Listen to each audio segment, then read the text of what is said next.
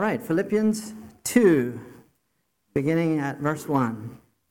If there be, therefore, any consolation in Christ, if any comfort of love, if any fellowship of the Spirit, if any bowels and mercies, fulfill ye my joy, that ye be like-minded, having the same love, being of one accord, of one mind. Let nothing be done through strife or vain glory, but in lowliness of mind let each esteem other better than themselves. Look not every man on his own things, but every man also on the things of others. Let this mind be in you, which was also in Christ Jesus, who being in the form of God thought it not robbery to be equal with God, but made himself of no reputation, and took upon him the form of a servant, and was made in the likeness of men. And being found in fashion as a man, he humbled himself, and became obedient unto death, even the death of the cross. And you may be seated.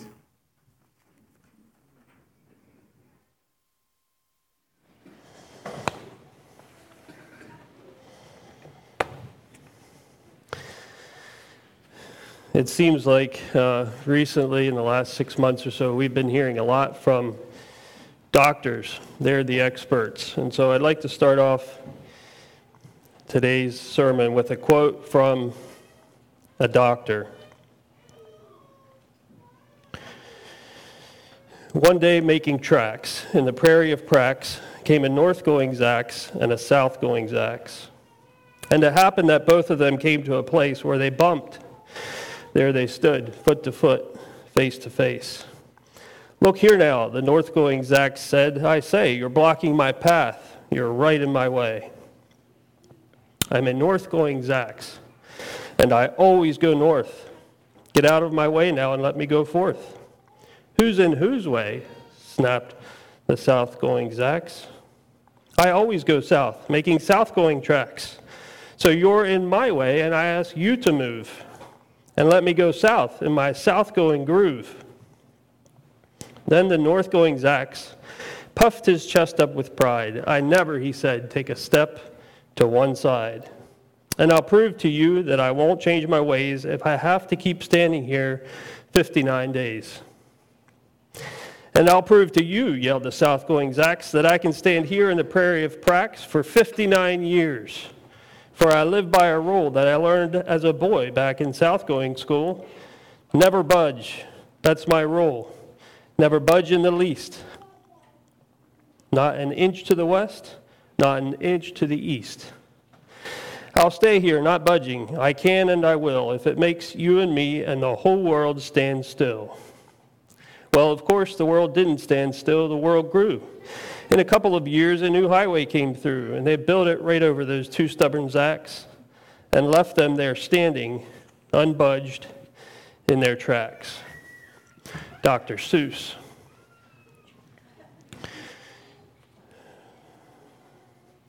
When Paul wrote letters to the churches from prison, typically he attempted to correct their theology. The Galatians, Paul warned, were following a false gospel, and he addresses idleness in Thessalonica. But in Philippi, there doesn't seem to be any false theology that Paul needs to address. There's no glaring sin, and there's no wrong theology that needs to be corrected.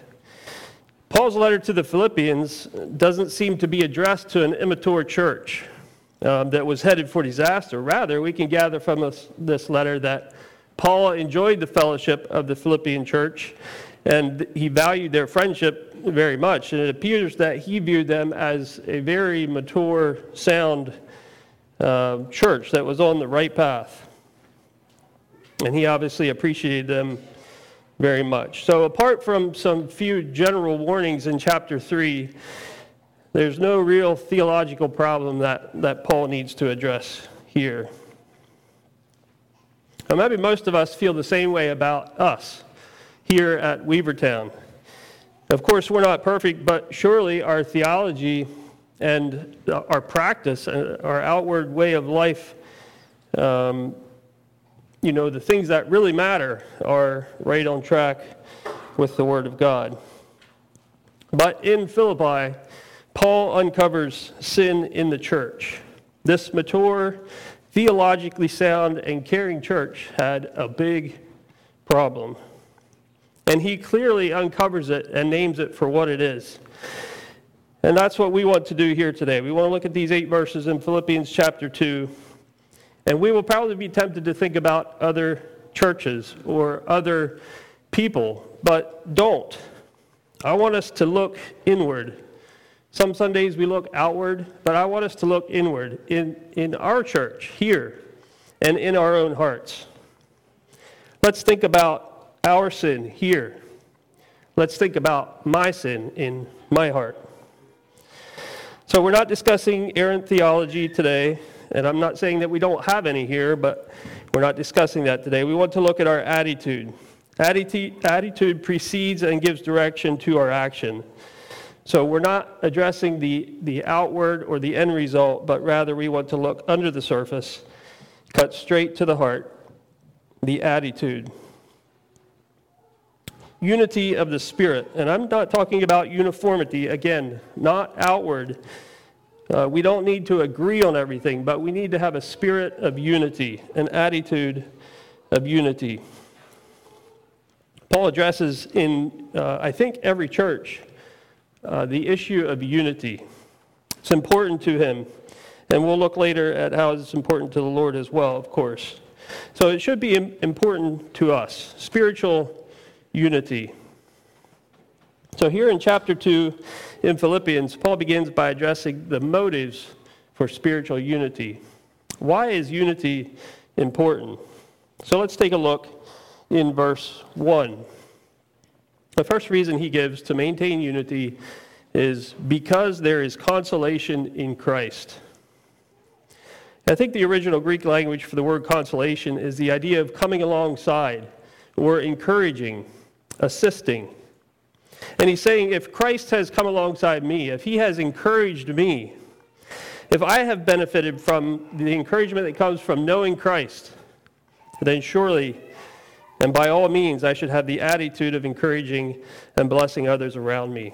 In John 17, Jesus prays for our unity, that they may be one, even as we are one. So it is Christ's desire that we be unified. Now, if Christ requests that we maintain unity, are we not walking in disobedience when our sinful, selfish nature causes us to walk in discord? And this is a vital point that I want all of us to understand, that the sin of disunity is in direct disobedience. And it's not so much disobedience against the church or against a creed or a man-made religious system.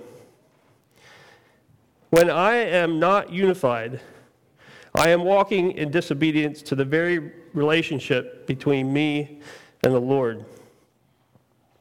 And Paul here is saying, if you have received encouragement and blessing and constant cheering and grace and wisdom from Christ, are you not then stimulated by Christ's influence, by his outpouring of generosity in your life? And can we not give back to him what is most precious to him, which is the unity of his followers? When we walk in discord, we are not so much sinning against the church or others, but we are sinning against Christ. When our relationships around us are crumbling and unity is out of reach, I suggest that it is a direct result of a poor relationship with Christ. So the sin of discord is a sin against Christ, not his doctrine, not his law, but against the very relationship that we have with Christ. This is personal when we disregard Christ's desire for his church to be unified. And it's important to know that this is sin and to name it for what it is. The second reason to maintain unity we find also in verse 1, because there is comfort of love. And this original Greek word for comfort is a gentle cheering. So this is a bit more intimate than encouragement. This is Christ coming close to us and whispering encouragement in our ear. If Christ has encouraged you, and if he has even drawn close to you, and intimately provided gentle cheering and comforting words of friendship, because of this intimacy that we have with Christ, and the comfort we have received from him from the time we are saved, should we not have an attitude of unity? Those of you who are married, can you imagine a relationship where one partner gave unconditional love and grace and provided encouragement, and the other spouse did not respond at all, but was unloving, disloyal, and had complete disregard for the relationship? Spiritual disunity is just that cold and disgusting. It's a sin against the very relationship of Christ. Don't try to convince yourself that you can maintain an attitude of discord and disunity and still maintain a healthy relationship to Christ. You can't. You're in direct violation of the relationship and are divorced from the very desire Christ has for your life. If you are receiving the comfort of love from the close friendship with Christ, then how can we not live in spiritual unity with our brothers?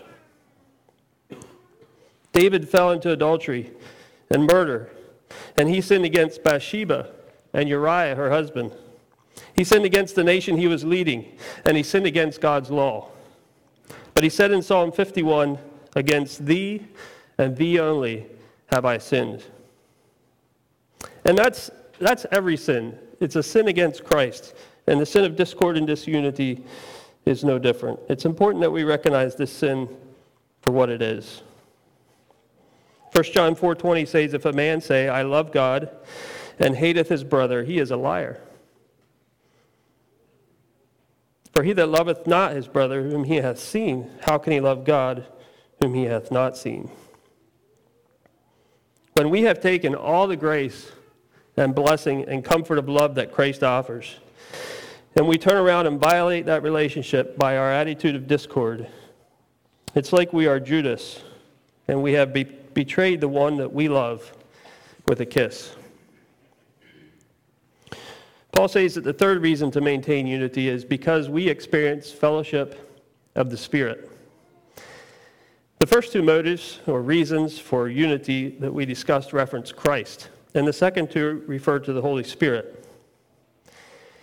The word fellowship is the famous Greek word koinonia, which we get the word communion. So it refers to partnership or communion or closeness, sharing. Through the fellowship and communion of the Spirit, we have received a lot. And you can find various lists. I found a list of 70 things that the Holy Spirit has done for us. I'll just name a few. You have the indwelling of the Spirit. You're the temple of the Holy Spirit. You've received all his benefits. You've been sealed by the Spirit. He has become your guarantor of eternal inheritance. You're filled with the Spirit. You are empowered and enabled for service by the Spirit. And you've been gifted by the Spirit. You are continually cleansed by the Spirit. The Spirit is always praying for you with groanings that cannot be uttered, in which he prays unceasingly for you according to the will of God. Paul is saying because you're connected to the Holy Spirit, because the Holy Spirit has connected you to Christ, because of all that the Spirit has provided in regeneration and sanctification and guaranteeing your eternal glory and praying for you unceasingly, because the Holy Spirit is gifting you and filling you and producing fruit in you and teaching you, because he is enabling you to resist temptation, and because the Holy Spirit has given you the Word, because he has given you everything that pertains to life and godliness, because he has done all of these things for us, will we still stab him in the back with our attitude of discord and disunity? Failing to maintain unity is a sin of defiance and ingratitude against the Holy Spirit. The fourth reason Paul gives why unity is important follows the third one very closely. Because of the bowels and mercies of the Spirit. Still speaking of the Spirit here, as the previous point was. Now, in modern day language, when referring to our feelings for others, we generally don't use the word bowels. We tend to say that our feelings come from the heart, which is probably just as inaccurate as what they were back then. But the meaning, though, is clear, and this is interesting. The Spirit is filled with affection and feelings for us. Isn't that amazing? Think about the Holy Spirit interceding for us, and the Spirit feels deep affection for us as He's doing that. In a very small way, it may be like a parent and a child. The parent prays for that child and has a deep connection and affection for the child, and prays for that child in a way that is far above the understanding of the child. Because the parent knows what's best for him. And the Holy Spirit does that and much more for us. He prays for us according to the will of God beyond our understanding. Were it not for the intercession and indwelling of the Spirit, we would, of course, be lost. The Spirit has deep feelings for us. He is praying to the Father in the will of Christ. And so we receive the things that the Spirit requests. And then he adds the word mercies. We receive tender mercies and compassion from Almighty God through the Spirit. And we, of course, admit freely that we have been given way more than we deserve. But he pours out his grace and his mercy and fellowship through the Spirit because he feels strongly and is affectionate toward us. Paul is not reminding us to be unified so that we can maintain a system of belief or so that we can maintain a uniform appearance. Rather, our motive for unity, Paul says, is a personal, close relationship that we receive from Christ. He longs for us. His thoughts are filled with tenderness and full of mercies toward us. He is cheering for us, and he helps us stand again when we fall. When we sin, he forgives. And when we need strength or wisdom, he is there. Always supplying us with compassion and mercy, way beyond what we deserve. And when we fail to do that to others in a way that promotes spiritual unity, we are defiling and disregarding the relationship between me and Jesus Christ. It's crucial that we see our discord for what it is, a violation and sin against the relationship of Christ. So Paul calls the Philippian church to unity, not by force, but reminding them of the tender, compassionate, loving relationship that they have received from Christ. It's the highest level of motivation for this church. And he's basically saying, freely you have received, so freely give. This is our motivation to promote unity and maintain unity in our church because of the relationship that we have with Christ. And then he appeals to them on just a slightly lower level. He brings in his personal relationship with them.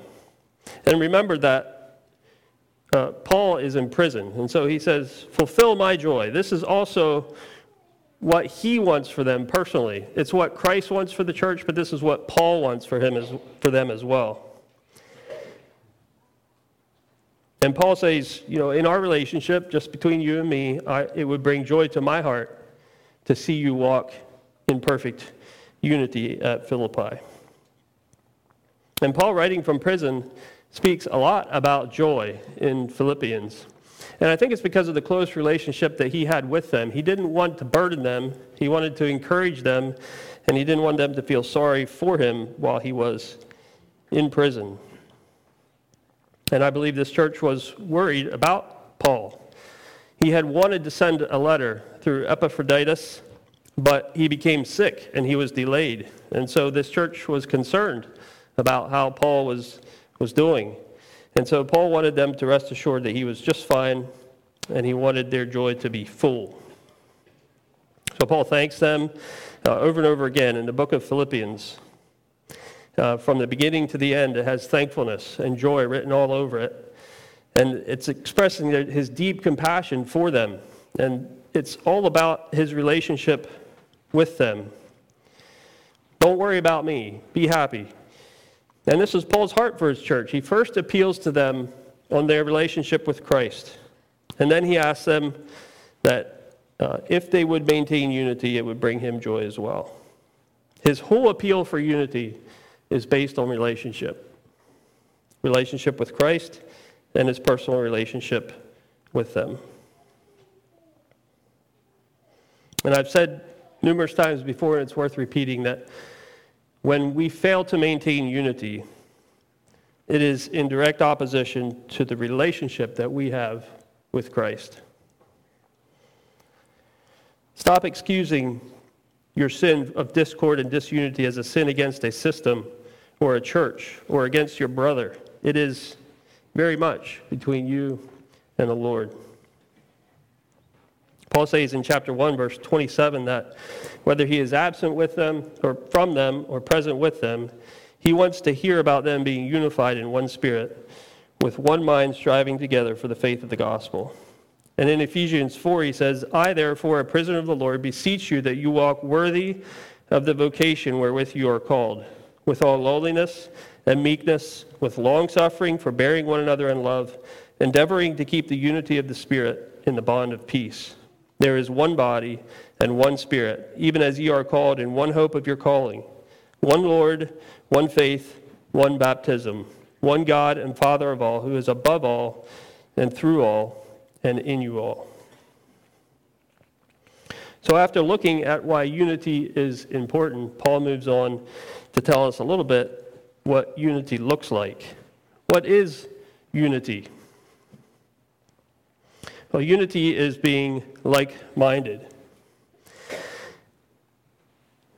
Paul wrote to the Corinthian church, which was full of discord, and he said this, Now I beseech you, brethren, by the name of our Lord Jesus Christ, that you all speak the same thing, that there be no divisions among you, but that ye be perfectly joined together in the same mind and in the same judgment. Paul asked them to be united in their judgment. And I think he's referring to how they view things. So it's underneath the surface. It's their attitude, their disposition, their mindset. They're to be united in this area. So in the chapter we're studying today, in verse 5, he says, Let this mind be in you. Some translations use the word attitude. Let this attitude be in you. So he's not necessarily addressing them about the facts or circumstances or action, but he's primarily calling them to have the same attitude, the same disposition or mindset. Now, if we look out in the world around us, we understand that unity of judgment, unity of attitude, being like-minded, especially in a political atmosphere, appears to be impossible. And I'll be honest, when I look at my own life and I look at the crowd here, it would almost seem like it's impossible for us to be unified. How can this size of a group be like-minded? Is it possible? And the answer is it's not. It's not possible in ourselves. We cannot even imagine this, in our own power. And so we desperately need the influence of the Spirit. After all, this unity of the Spirit is that. It is unity that comes from the Spirit. It's His deal. It's not ours. It's not something that we can do. It's the unity of the Spirit. It's what He is. It's not what we are. So if we want to be like-minded, we must think on the things that the Spirit thinks about. We must think like the Spirit. We need to think outside of our box and above our box on a heavenly level. Romans speaks about setting our minds and affections on things above, things of the Spirit where there is life. Otherwise, it leads to death. And if you really think about it, it is impossible for the Spirit to be in conflict. So the more that we move away from our flesh and the closer we become to following the Spirit and allowing Him to completely fill us, the closer we come to spiritual unity. The key is, I believe, being emptied of self and full of the Spirit. Spirit-filled believers will possess the mind of Christ and have the attitude of Christ. And if two people that are completely filled with the Spirit will not have conflict, they may have disagreement, but the underlying attitude will be toward the Spirit and drawn to the Spirit. Many times we view unity as, and you've probably heard this illustration, marbles in a bag. So they're all in a bag close together. They're unified. Well, it's a very thin shell that holds those marbles together. And as soon as there's a small break or tear, you lose your marbles. Spiritual unity is not like that. It's more like a magnet with metal fragments and shavings that are pulled into it. They're drawn to the center. The Holy Spirit is that magnet.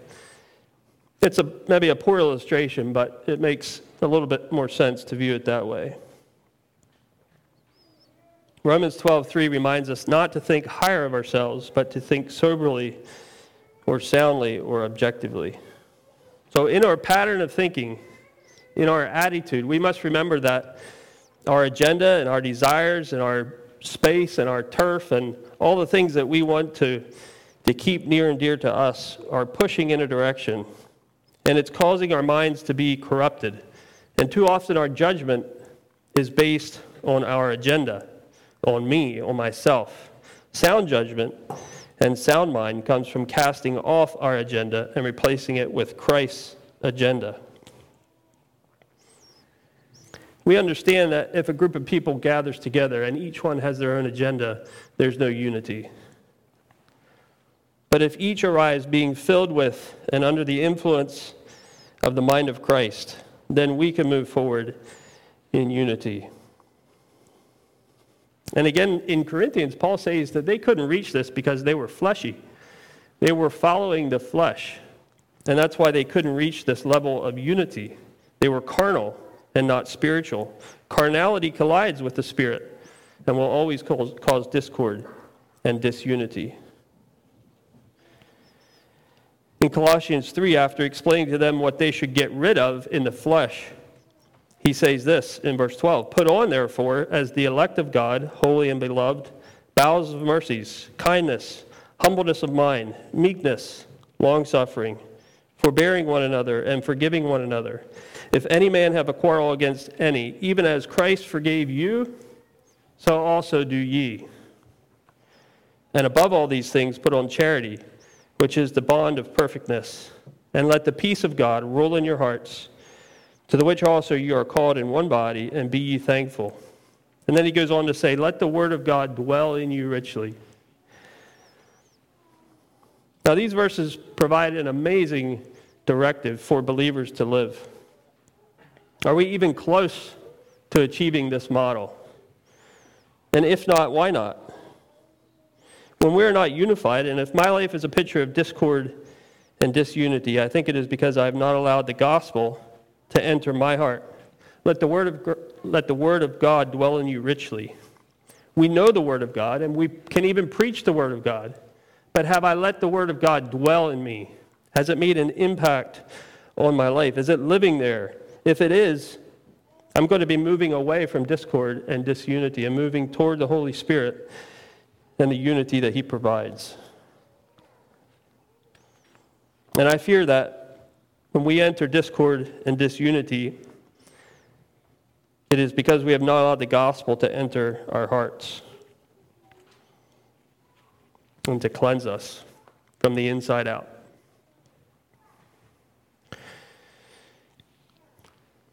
Unity, Paul says, is also having the same love.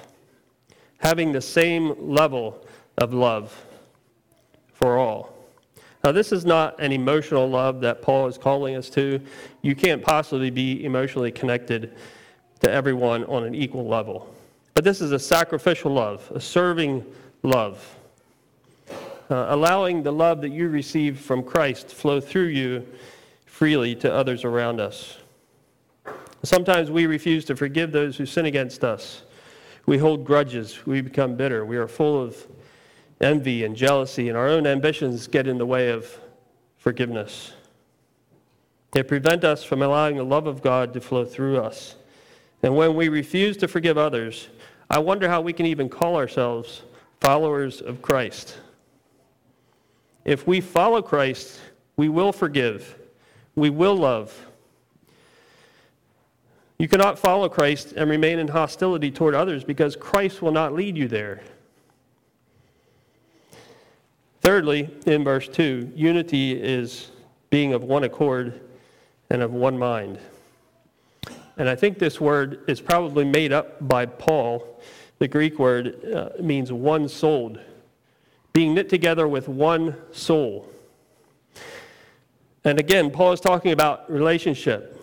You've heard of the phrase soul brothers, being closely knit together by your compassion for each other. And when we are united in our passions and desires and ambitions, we are united in our soul. But when our own ambitions and desires and motives get in the way of that, we collide with the Spirit.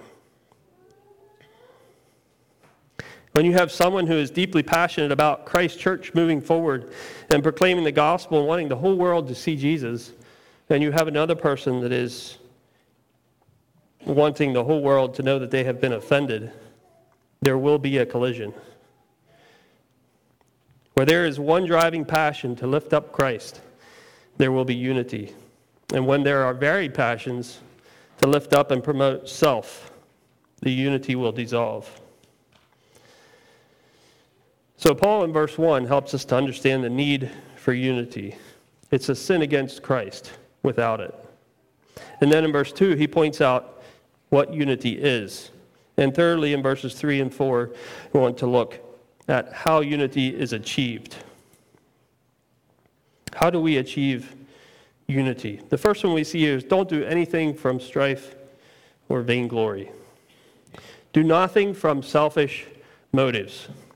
Selfish ambition and promotion leads to strife, division, rivalry, contention. We understand that, quarrels and fighting. In Galatians, selfishness is listed as a work of the flesh, which we understand to be at odds with the Spirit. And we constantly need to guard against promoting our personal cause, our own agenda, and protecting our own turf. Selfishness is fleshy. Unity is spiritual. Secondly, if we want unity, we need to, in lowliness of mind, let each esteem others better than themselves. Now, this is kind of a correction to the first one, which was a negative. Don't do anything through strife or vainglory, but let each esteem others lower. Each esteem others better than themselves. So Paul is saying, don't do this, but do this. And I think Paul is indicating here that unity is born from humility. Unity is born from humility. And I found it fascinating to learn that in the Old Testament, humility is not a virtue. Humility is lowly. It's debase. It's base. It's the bottom. It's something that is a condescending term. It's not desirable. But Christ modeled humility when he was here. And so in the New Testament, humility then becomes a virtue to be sought after, to be followed. It's no longer a disgraceful term, but it's a virtue. Now, sometimes, or maybe always, it is difficult to see others as better than myself.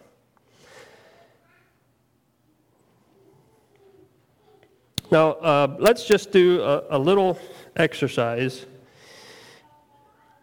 Of all the people you know, of all the minds that you know, of all the hearts that you can see into, which one scares you the most? Who has the filthiest, most conceited, most corrupt mind that you can see into? Whose heart is the darkest? Of all the hearts that you can see, whose is the darkest? Well, we know that we can see people's actions, and we can see the way they live, but we cannot see into the heart and into the mind of those around us. And so we have to admit, as we look into our own heart, and as I look into my own mind, I don't want you to see what's there. Sometimes it's dark, and sometimes it's corrupt. And it's the most corrupt mind and heart that I can see. And so that should help me to place myself below you. We should see ourselves as less than others, esteem ourselves less than those around us. Paul we view as a great hero of faith, but he said that he is the least of all apostles and not even worthy to be called one. He understood the need to see himself as lower. When we view the depravity of our own hearts, we should easily be able to see that there are others who are better than us. Then Paul says in verse 4, if you want unity, don't promote your own interests. And this is a high calling, to hold up other people's goals and interests above your own. And I think this is a very general statement that Paul gives us. It's not necessarily as specific, but as you interact with people, care more about their interests and their goals rather than promoting your own. And finally, to promote unity, Paul says in verse 5, take on the mind of Christ. And as I said earlier, that unity is born from humility. And Paul explains the humility of Christ so well in these few verses. And my final thoughts will be on the humility of Christ, who is our perfect model. In order to achieve unity, we must follow humility. We must be humble. And Christ gives us the perfect model here in verses 6 through 8. So in the final moments, we're going to look at verses 6 through 8 and picture a stairway leading down from heaven to earth. In verse 6, we see the first step of Christ's humility. And I don't think the King James Version is maybe the best translation here to understand what is being implied, but other versions imply that Christ did not hold tightly his equality with God. In other words, he held loosely his position as equal with God. He allowed it to fall through his fingers, so to speak. He didn't hold it with a clenched fist. As an equal member of the Trinity, he does not hold tightly to that position. He allows it to be taken away from him. He's willing to humble himself and allow himself to be put under God the Father. So he didn't hold with a clenched fist the rights of equality with the Father. No one ever lowered themselves from as lofty a position as that of Christ. In verse 7, the humble descent of Christ continued when he emptied himself. He emptied himself. He gave up his reputation. Now, few of us know what it means to give up our reputation. Few of us are willing to give up our reputation, especially to the extent that Christ did. He gave up heavenly glory and authority. He now needed to submit to the Father. He gave up his divine nature and heavenly riches. He did this all for my sake. He became alienated from God when he became sin for us. And it is an immeasurable step down from heaven's courts and position as part of the Godhead to that of a servant. That is a long way down. Not only that, we can't come close to comprehending how far down Christ came when he humbled himself and descended from heaven. And again, it's a sin against Christ, after all that he has given up for me, when I cannot give up one little thing for the sake of unity that he so longs for. His descent from the heavenlies included being a man with all the limitations of humanness. And not only that, but he came in the lowest form a human can, a servant, a slave. He truly emptied himself of his reputation and status, which is precisely what we must do to maintain unity. It was a huge step down for God. We understand a little bit how much he gave up. And it's a difficult step for us to lose our reputation for the sake of another. But Christ did that, and he calls us to do the same. And it is a sin against Christ to not follow his model. On his descent on the stairway of humility, it's important to note that not only did he begin his decline from the loftiest heights, but he descended far below normal human status. He took on the form of a slave. Not only that, he took on death. And not only that, he died the most horrific death that the human mind can comprehend, being stripped and hung to die, full of the sin of the world, on a cross, on a hill for all to see. This level of humility, Paul says, is our model of humility in order to obtain unity. Until we reach this level of humility, we will always struggle with unity. And almost in despair, I look around and I look into my own heart and I wonder if it's even possible. And like I said before, it's not. It's not possible on our own strength.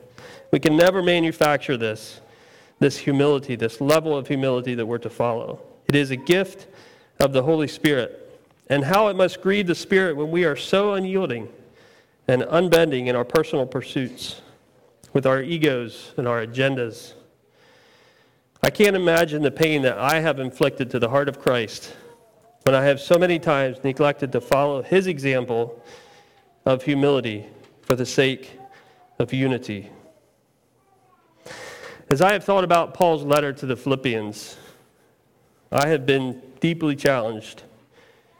And I think that all of us, collectively as a church and individually in our own hearts, we need to look inside our hearts to check our attitudes. We need to go into the corners of our hearts and push out all the selfish ambitions and allow Christ to fill us. And we need to repent from the sin of discord against Christ. You may say that we are a mature church. But when I think about the sin of discord represented in my heart, and I think about the possibility of that same sin being represented in each of your hearts, without the hand of God and without his mercy, we are truly hopelessly lost. But Christ has provided a way for us to be right with him through the Holy Spirit, through the gift of Jesus Christ, and we need to follow his example of humility. We need to empty ourselves of ourselves and allow him to fill us. The sin of the mature church is the sin of discord and disunity. And here at Weavertown, we need to humble ourselves. And I need to humble myself and wipe this sin out of our presence. Let's bow our heads for prayer. Father, thank you for Paul's letter to the Philippians. Thank you for the way that he laid out so clearly a path for us to follow, a model for us to follow. And forgive me and forgive us for not following the model of humility that you so graciously provided for us, your example of giving up your heavenly status and descending to earth in the lowest form and being willing to die and take on sin is a tremendous example to us. And we have many times failed to even do that in a very small scale. And we need to repent of that, and we want to repent of that. Help us to see that in our hearts. Help us to open our hearts and look inside and see areas where we can clean out the corners of our hearts of selfishness and pride and replace it with the Spirit who will provide humility and grace and mercies for us to be unified. We want to be unified so that we can promote your gospel and shine your light in our community. And so help us to do this coming week and throughout the rest of this church's life. I pray that you would guide us in this and give us the strength. In Jesus' name, amen.